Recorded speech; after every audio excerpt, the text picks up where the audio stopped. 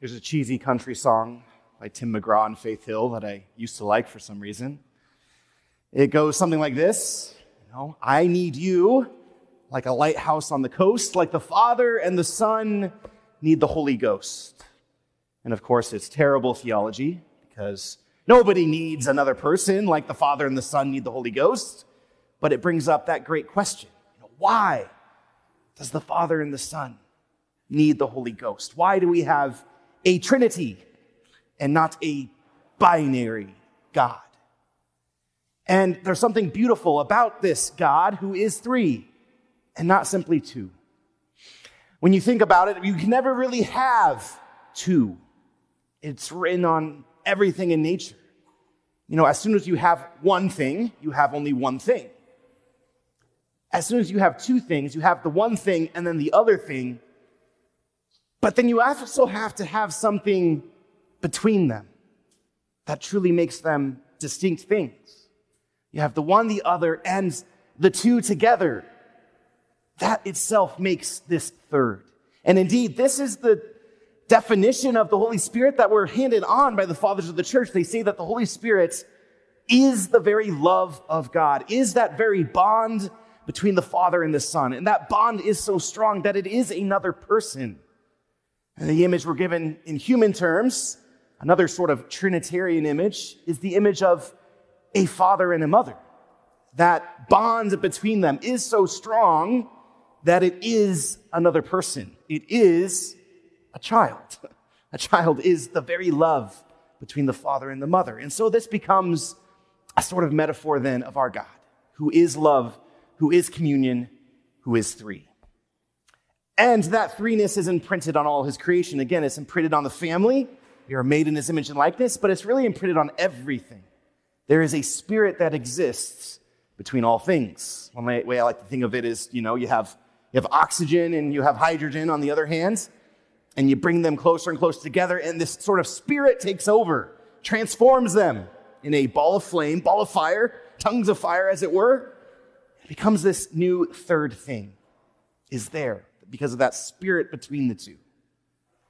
And so also, brothers and sisters, why we need the Holy Spirit is because there's so many other spirits that are tugging on our hearts. When we approach something else in this world, this sort of spirit arises between us and that thing. And it's not always the Holy Spirit. Indeed, the goal of the Christian life is to let the Holy Spirit in so that whatever we approach or whoever we approach, it is the Holy Spirit which is between us, the Spirit of God's love. But often it's not the case. I think especially of people, you approach someone, you can tell what kind of spirit is between you guys. Is it a spirit of friendship? Or is it rather a spirit of anger? Maybe there's something that they've done to you. A spirit of shame, perhaps. You're ashamed of something that they saw you do. A spirit of just confusion or of ignorance. You don't know that person. There's nothing between you. And so today, on this Pentecost vigil, to ask the Holy Spirit to come and renew our hearts, renew those spirits that exist between us and other things, give us a new spirit. To do this, I think a lot to a very profound thinker on spiritual healing. His name is Bob Schutz. If you don't know his name, it might be good to know. He gives lots of great advice in books, in retreats. A lot of the priests of our diocese have gone on a retreat with him. And his teaching on these spirits that exist between us and other things. He calls it, at one point, the anatomy of a wound. We are wounded so much. We have wounded spirits that we act out of that woundedness. Whenever we approach something, that wound sort of acts up. He says it this way, we can be wounded in our hearts whenever there's this lack of love that ought to have been there. And so going back, to the very first wound, to Adam and Eve, there was this wound placed on their heart when they reached out for God, thinking that God wasn't going to provide for them, that God wasn't going to give them everything, that God didn't have their best interests at heart. And so they were wounded. Because of that wound, this spirit crept in. It wasn't the Holy Spirit. It was a spirit of distrust, a spirit of shame, sort of a spirit of lies. The devil is the father of lies. He instilled that spirit upon them. You certainly will not die. God knows very well. And so often we cover up the wounds of our own life with lies. I remember this wound very distinctly. Maybe this is sharing too much, but as a high schooler, I had a girlfriend. This was back when I liked cheesy country songs. And, she, broke up with me, yes. But I remember the words she said. She said, you're kind of a spiritual midget. And that hurt me. I'm a big guy, strong guy, right? So there's that wound, right? And I covered that wound with lies about myself.